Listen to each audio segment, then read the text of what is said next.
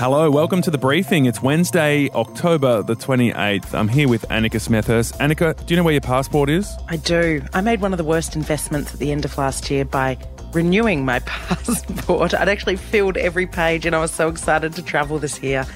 And it's collecting dust. How about you? I know where it is. I'm ready to use it as soon as possible. In a moment on The Briefing, we're going to find out that while our passports have been gathering dust, basically, they've also been gathering more power. We'll bring you the Passport Power Index in a moment on The Briefing. First, here are the big stories of the day. So I now officially declare Melbourne restaurants open for business. Let's get on the beer! What a wonderful sound. After 111 days in lockdown, that is the sound of Melbourne officially reopening back up overnight. Super exciting. That was a ribbon-cutting ceremony at a popular city steakhouse. But it wasn't just pubs and restaurants throwing the doors open. There are also massive queues at Myer, Spotlight and Kmart, which is pretty amazing on a Tuesday night. Not what I was doing last night. Look, it was an upbeat finish to a pretty happy day for the city's 5 million residents, with a second consecutive day of 0 cases of COVID and 0 deaths in Victoria. Yeah, very good news there. The conversation now is turning to border closures. New South Wales not quite ready to open the border with Victoria yet. They say they want to do it as soon as they can. We'll see how quickly they move. Tasmania's reopening their borders to New South Wales from next Friday. Queensland's expected to make an announcement on the border with New South Wales this Friday, just before the election. And WA is still very cautious. And it looks like Australia's first recession in 29 years might be over already. The economy went backwards in the March and June quarters, and economists were concerned that Victorian lockdown would hamper any bounce back into positive growth. But Reserve Bank Deputy Governor Guy Debelle said seemingly that's not the case. Growth elsewhere in the country was more than the drag from Victoria, and possibly the drag from Victoria was a little less than what we'd guessed back in August. Despite that good news, economists are still expecting the RBA to cut interest rates even further by 0.15. That would bring them to a record low 0.1%. We'll know for sure at next week's Melbourne Cup RBA meeting. And the Prime Minister has given his strongest sign yet that JobSeeker, the renamed Newstart payment, will remain above its pre-pandemic level of $40 a day. People can expect the COVID supplement to be going forward beyond the end of this year, and at the precise level and the arrangements that would sit around that are matters that the government is considering now and will be doing so over the next couple of weeks. So at the moment, around 1.5 million people, that's 10% of Australians who are old enough to work, are receiving a payment of just over $800 a fortnight. It was boosted because of COVID, but the supplement is set to end on December 31. Yeah, there's no exact number around this yet. So far, the federal government has indicated that it will be higher than it was, but lower than it is now. Now, I wrote about this back in June. Figures I was hearing was that it might be between $75 and $90 a week more on the old rate. So that would take the base rate from $560 roughly a fortnight to $715. Yeah, the pressure's been mounting because this was an issue that was bubbling along way before the pandemic. For a long time, Labor and the Greens have been arguing that $40 a day is nowhere near enough, and the whole of society would be better off if we paid people on JobSeeker or Newstart more. Now, as a political reporter, Annika, it's kind of an art form, isn't it, reading into the coded language of statements like the one we just heard from the Prime Minister. What did you hear in his statement there? Look, he was asked about this in Question Time yesterday by the independent MP Andrew Wilkie. Now, you don't often get a lot of answers in Question Time. It should not be called Answer Time. It definitely is a Question Time without answers usually. But I think Scott Morrison is one of the few Prime Ministers that when he does speak, you can actually work out where he's going to go by the stuff he says. So he didn't come out yesterday and say that rate's definitely going up and it's going to settle at $700 a week.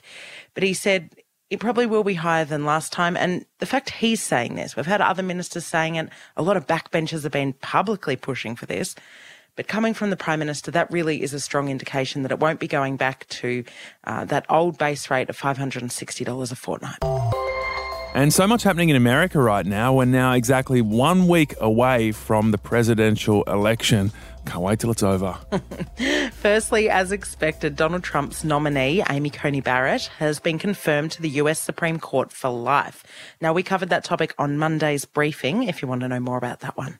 Yeah, that's seen as a massive win for Donald Trump and the Republicans. Meanwhile, Joe Biden's being caught up in what appeared to be a bit of a strange blunder where he appeared to forget Trump's name during a live TV interview. The character of the country, in my view, is literally on the ballot. What kind of country we're going to be? 4 more years of Georgia, is going to find ourselves in a position where if Trump gets elected, we're going to be in a different world. Oh boy, that was hard to watch. Now, Biden's camp says he said George because the interviewer was named George. Nothing to do with George Bush. Not at all. Trump, too, accidentally accused his opponent of wanting to give Americans a tax break. He's going to give you the biggest tax cut in the history of our country. Clearly he meant tax increase. So both sides are having their awkward moments there. There's been a lot made, Annika, of the age of these two candidates, particularly Joe Biden, 77, sometimes being a bit slow with his words, people saying that, that they've been watching out for him to have a seniors moment. Trump is only 3 years younger, though, so we'll keep an eye on both of them, obviously. Overnight, Barack Obama continued to campaign for his former vice president in the crucial swing state of Florida. We have to leave no doubt. We can't be complacent. We were complacent last time. Folks got a little lazy. Folks took things for granted, and look what happened. Not this time. Yeah, it's getting intense, isn't it, Annika? It's so dramatic and fascinating to watch. It's sort of like a car crash. You can't look away. I can't remember being so transfixed by a US election. I recall last time not a lot of work got done in the Federal Press Gallery. Everybody's eyes were focused on what was happening in America, and I suspect that's going to be the same this week. Yeah, well, 1 week to go, and then we can maybe focus on our own politics a bit more. All right, in just a moment, the power of the passport.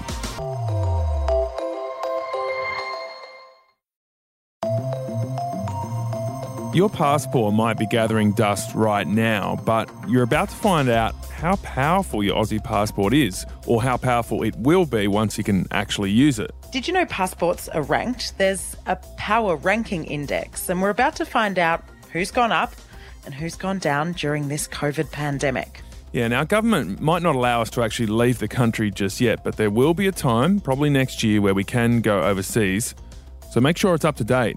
And then we'll be able to tell you where you'll be able to go, how many countries that little blue book will take you to when the walls finally come down. Yeah, you're also about to find out how our passport compares to New Zealand's.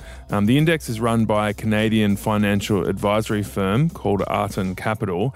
Armand Arton joins us now. Armand, what makes a passport powerful? What are you ranking them on? So the Passport Index is the only global leader actually that shows a real-time ranking of passports. And it's a very objective and simple way. It's where a passport allows its citizens to travel without visa or visa on arrival.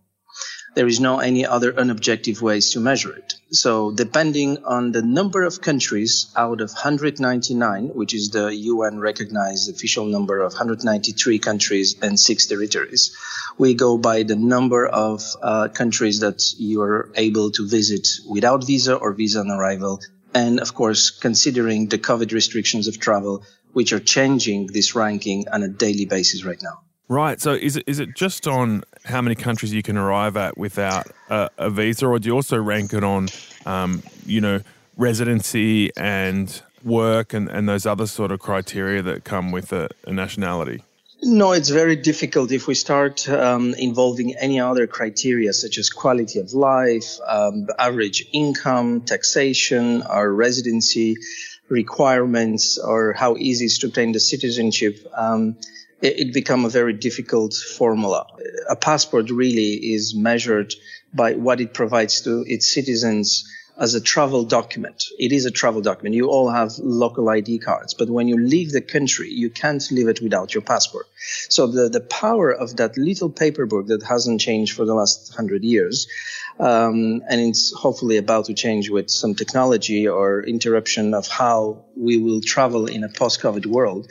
I believe that the Passport Index for the last 5 years has been measuring the power of passports and providing daily information of where exactly you need a visa or don't need a visa, where you can apply through an e-visa, which is still a visa. As long as a country can not allow you to enter it, that doesn't really give you the power or the freedom to travel to the countries. So obviously none of our passports are very powerful right now.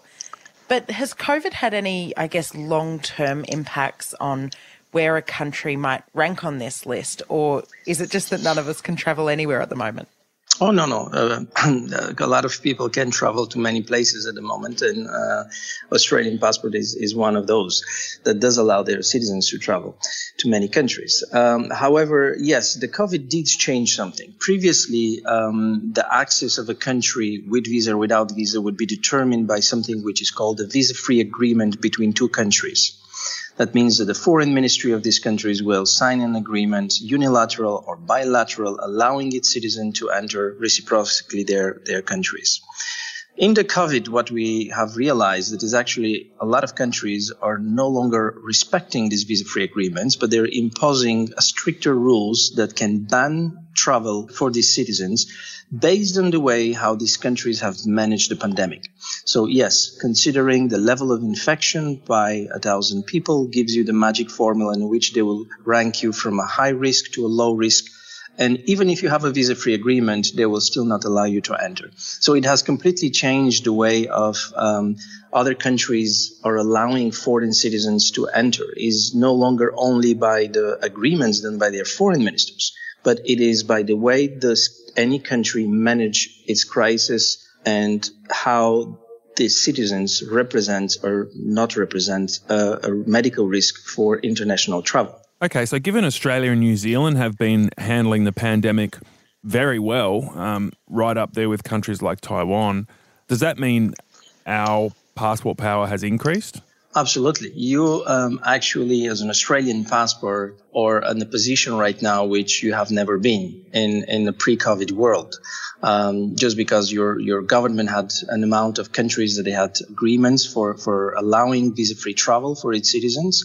But you're right, the way that New Zealand and Australia has managed the pandemic, which is very exceptional, and congratulations sitting in Europe right now. We believe that, and not only us, but the rest of the world salutes your government by allowing your citizens to travel to more countries than pretty much anybody else. Okay, so we're just going to hold out for a little bit longer as to how far we've gone up the list, whether Australia has made it to number one yet. Great to hear that we've been, improving our passport power. What about the countries who've done badly in handling the pandemic, like America? Has their passport power gone down? Oh, absolutely. The U.S. passport is one that actually has dropped the most. Because on one side, it was always been in the top 5 passports over the last decade. That means that they always provided access to 160 country plus for their citizens. Right now, American citizens cannot travel to more than about 80 countries. Wow. And that is a drastic drop of about 64% for what the mobility of the American citizens are. And of course, Europe was the main country or a group of countries that in the beginning of the summer banned U.S. Citizens to travel. This created a whole new, I would say, even wave in U.S. asking about how is possible the U.S. almighty powerful passport and American citizens cannot enter Europe. Many of Americans started looking for residency or other citizenship, allowing them to enter the Schengen zone or the European Union. Speaking of the EU, obviously Brexit has impacted how you travel around Europe. What has that done to passport rankings? Not really, because as you know, the Brexit deal is not signed yet. So de facto, a British passport hasn't really changed anything in terms of access within the European Union.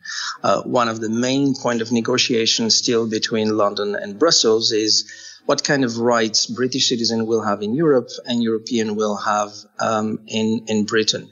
while we're definitely not talking about rights of living and working, the rights of travel, it's still not been determined and it's not been revoked. So as such, I would say the Brexit didn't impact yet, except changing the color. As you know, they went from red back to blue and reinforced a little bit the Commonwealth colors as Canada, Australia and other countries where they kept the blue as the only one out of 4 colors that are normally accepted for passport covers. All right, it's time for the reveal, Armand. Let us have it. Does Australia have the most powerful passport in the world? Not quite yet, but nearly there. Australia does rank pretty high as number 3 with access to 132 countries as of today. Tomorrow is another day. And the difference with the number 2 is only one country. New Zealand, together with Japan, Ireland and Switzerland and few European countries have access to 133. And the most powerful passports are still German, 134 countries, together with South Korea and Luxembourg. So you can see that right now with the COVID, a difference of one country that gives you access or less can really make that change. And it does change daily in terms of the ranking in the top 5 passports, because the difference is normally between 1 and 3 passports. And Canada just 3 days ago, the European Union announced that they will not allow Canadian passports. So from number 5, if that becomes effective from 1st of November, would mean that Canadian passport goes down to pretty much where the US passport is, only because of the way they have handled the pandemic. 130 odd countries isn't too bad when you look at the 193 countries recognised by the UN. I have to ask though, what's the least powerful passport? Which one would you really not want to be travelling when going to an international airport? Unfortunately, COVID hasn't changed anything about the bottom of the list. So the bottom of the list always is been the same countries that have the less access to visa-free mobility. And this is Iraq, Afghanistan, Somalia, Syria. This is the always been the bottom 4 or 5 passports, with Yemen. Mainly because of the security concerns. It has nothing to do really with the pandemic, because before they would access 47 countries or 50 countries. Now they can access only 30 countries. The problem is those countries represent high security risk in terms of international travel and mobility. And this is why the rest of the world always will require for proper visa procedure that will require vetting and very difficult steps in order to allow their citizens to enter neighboring and countries around the world. So what country is the hardest to get into? It sounds like there's some countries that just won't allow anyone in. That's a very good question. So we have something called the Welcoming Index. And surprisingly, actually, the Welcoming Index is very often the same countries who are on the bottom of the list. They wouldn't let anybody else enter those countries without a list. Australia, by the way, is actually right now not letting anybody else than Australian. Again, purely from COVID perspective, and this is maybe the reason why you are managing it so well, by only allowing Australian citizens or residents to enter the country. But again, normally Australia would have about 100 countries that can enter without a visa. Now this has been brought to 0, the same as Hong Kong, New Zealand, Canada, and many, many countries. All right. Well, very interesting to hear that we were pipped at the post by New Zealand. Anything that involves a rivalry between our two countries gets our interest, including your index. Really fascinating. Thank you so much for joining us, Armand. Thank you for having me again, and we'll be very happy to report very soon that you might be better than your neighbours. That was Armand Artin, President and CEO of Artin Capital and founder of the Passport Index. It's interesting, Annika, I didn't realise our passport was so powerful. I think a lot of Australians are like, well, all these people in the EU can live in and work anywhere they want, you know, and have all these options, and we don't. But actually, in the bigger picture, we have quite a good passport. Yeah, I guess it's testament to our government making some good deals over the course of having an Australian passport. Australians are often seen as friendly people, Tom. Have you ever been rejected from a country? Did they just not like the look of you when you got to the border? No, I mean, my biggest complaint was like having to go in the longer queue when you're not an EU citizen, but that's about as bad as it gets. Tomorrow on The Briefing, the Australian professor whose act of rebellion helped the whole world understand the coronavirus.